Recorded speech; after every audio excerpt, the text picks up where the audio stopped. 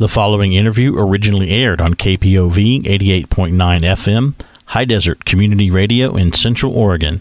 The interview was conducted on the Wednesday edition of The Point, a local affairs show that airs Monday through Friday at 9 a.m. on 88.9 FM and KPOV.org. Our guest this morning is Dr. Jim Foster, Professor Emeritus of Political Science and founding faculty member of OSU Cascades.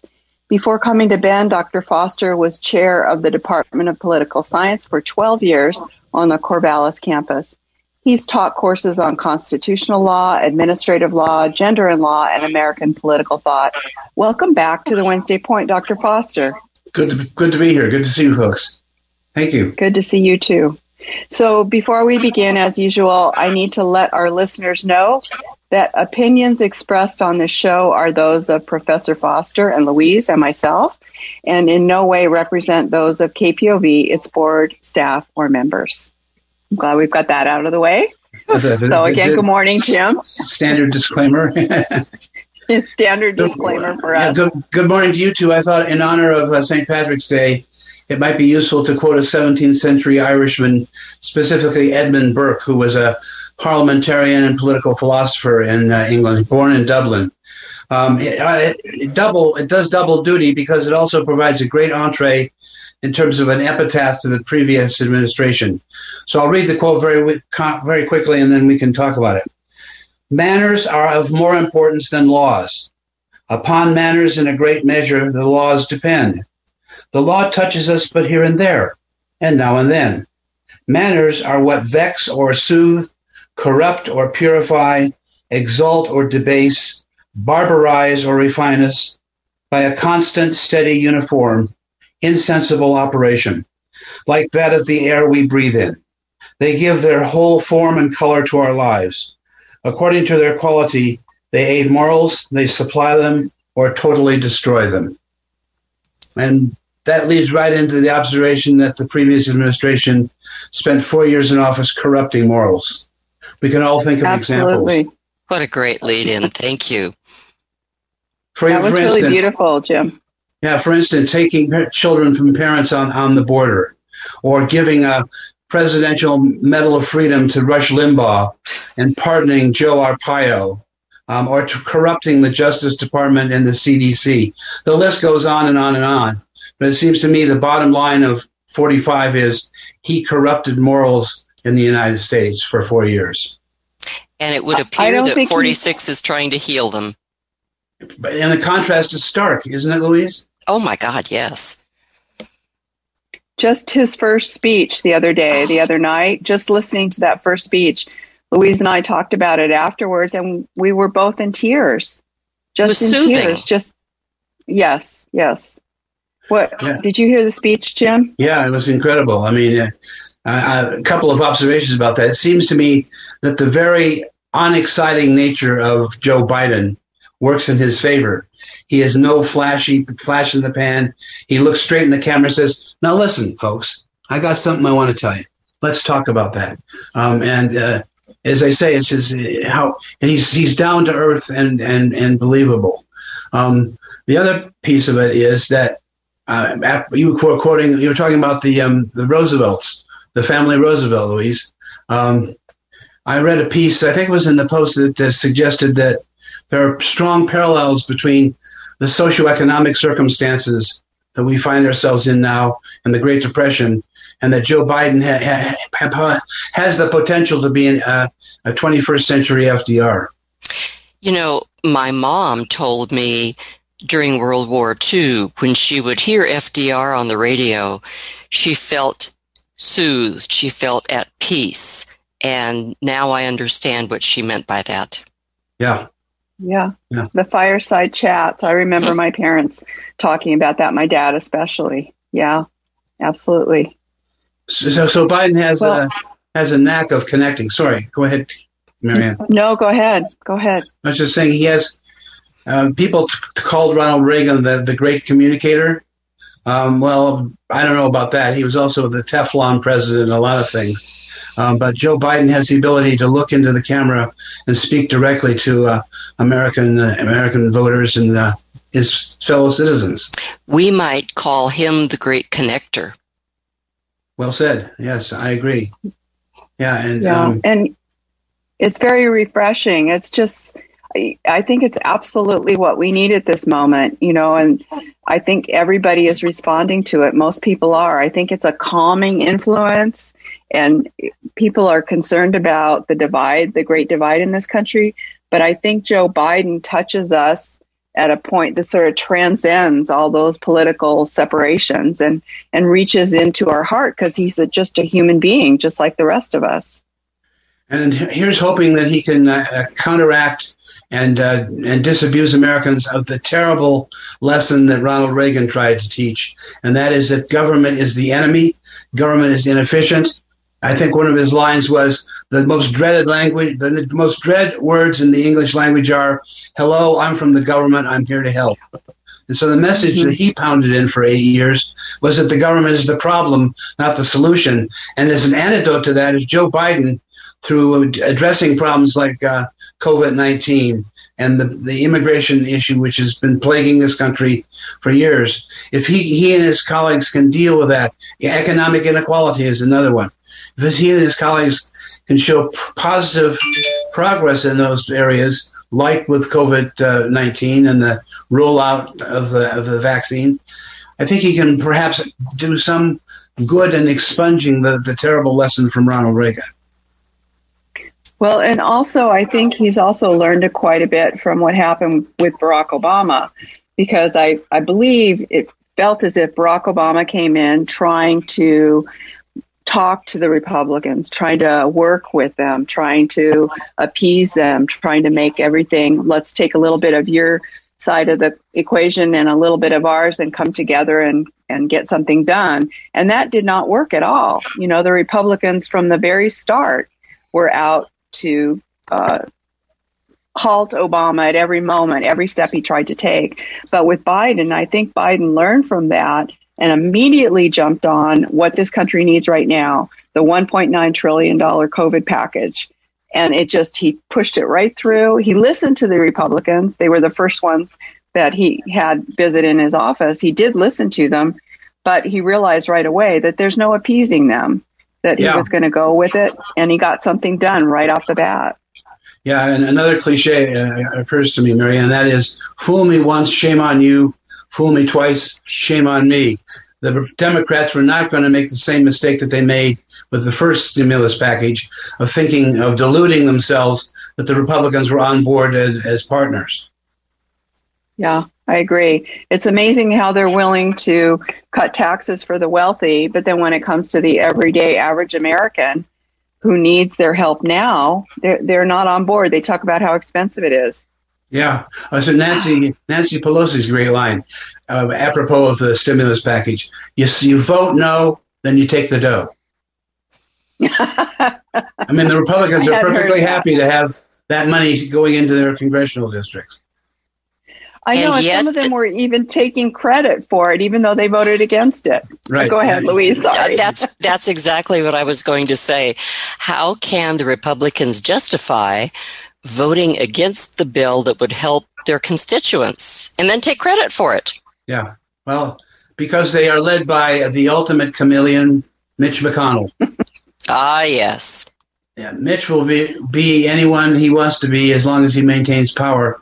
And he's doing everything he can to set up the midterm elections in ways that the R's can take back the Senate and expand their expanded majority in the House of Representatives. What do you think the possibility of that is, Jim? Well, historically, the president in power loses seats in Congress in midterm elections. But it goes back to an earlier part of this conversation, Louise. If Biden and the Democrats can demonstrate, one, that they're competent, two, that their priorities are focused primarily on middle-class people, black and brown people, and they actually continue to deliver like they did with the stimulus package just passed, and they've got a whole arm's length of legislative agendas, but they're going to have to come to grips sooner or later with this roadblock called the filibuster. And that's a real dilemma. They've got one vote in the Senate. They lose, and they need 60 with a filibuster. So they're actually in deficit when it comes to passing legislation. Here's the thing about the filibuster. There's a analysis in sociology called the tragedy of the commons. And basically the tragedy of the commons holds that what is in the interest of any single person is opposed to the interest of the collectivity. And so every individual senator has a vested interest in protecting the filibuster because that allows him or her to stand in the way of legislation that they're opposed to. And so what might be good for the institution in terms of the flow of processing of legislation is not good for any individual senator. Like, for instance, Joe Manchin, right, who is nominally a Democrat, but I emphasize nominally. Joe Manchin is not. It's not in Joe Manchin's individual interest as a senator to vote against the filibuster, even though it might facilitate the operation of the Senate as an institution. So if I was the betting person, there might be some modification of the filibuster, but it's not going to go away. Now, what do I mean by modification? The filibuster no longer applies to Supreme Court nominees, for instance, which is an exception to the way the process used to work. So there may be some possibility, some wiggle room for modifying the filibuster rule, but I would be very surprised if it went away. So last night, President Biden was quoted as, I think he was talking to George Stephanopoulos on ABC, and he said for the first time that he would be willing to go along with a modification of the filibuster if they went back to the old practice of having someone actually have to stand there and speak, which is the way it used to be. I'm not sure when it was changed, but what do you think about the possibility of that being a modification? I think it's possible. I don't know who said it, but in the last couple of days, I mean, all the news shows tend to flow together. Somebody on one of the news shows said, I don't think many of my Republican colleagues want to stand there at 3 o'clock in the morning talking about the phone book of the District of Columbia. There are no phone books anymore, but back when there were phone books. I'm not sure that's necessarily possible, Marianne. Really? The filibuster is a cherished part of the Senate's operation. Well, I mean, I'm hearkening back to Mr. Smith Goes to Washington, I think it was, where he's standing, Jimmy Stewart standing up there talking and talking and talking. So, I mean, wouldn't that be a little bit fair if you're talking about the one person who has a differing opinion or a different stake in the matter that would get up there and be able to explain what their position is? At least that person is heard. And then doesn't the vote go back to a simple majority once the person finishes speaking? You know, I don't know the answer to that question, whether it does or not. It may go back to a simple majority. But usually the filibuster is not as it's portrayed in Mr. Smith Goes to Washington, where a person of principle stands up against the collective forces of evil, and it's kind of a binary black and white situation.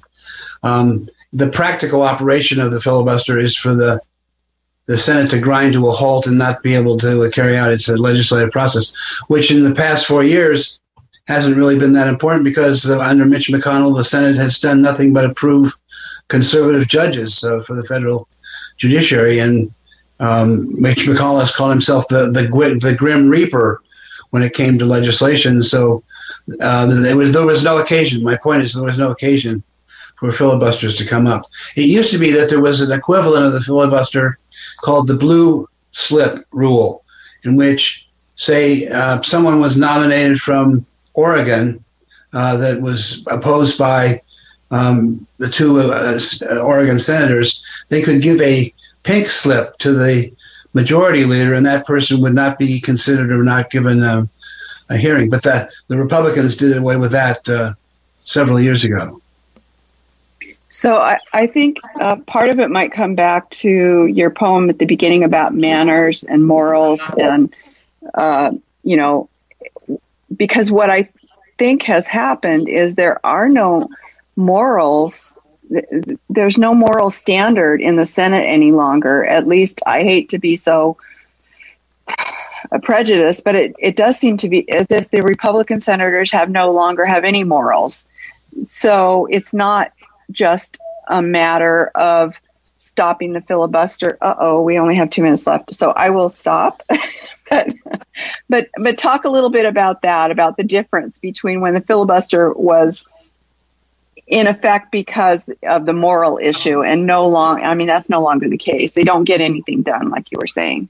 Yeah, well, manners have been corrupted to the extent that the Senate is a disreputable institution. For example, the number of senators that voted to declare Joe Biden not the president, and the number 45, I can't bring myself to say his name, number 45 stay in office. They voted to keep number 45 in office on the one hand and voted against the stimulus package on the other. And therein lies the difference between corrupt morals and legitimate morals.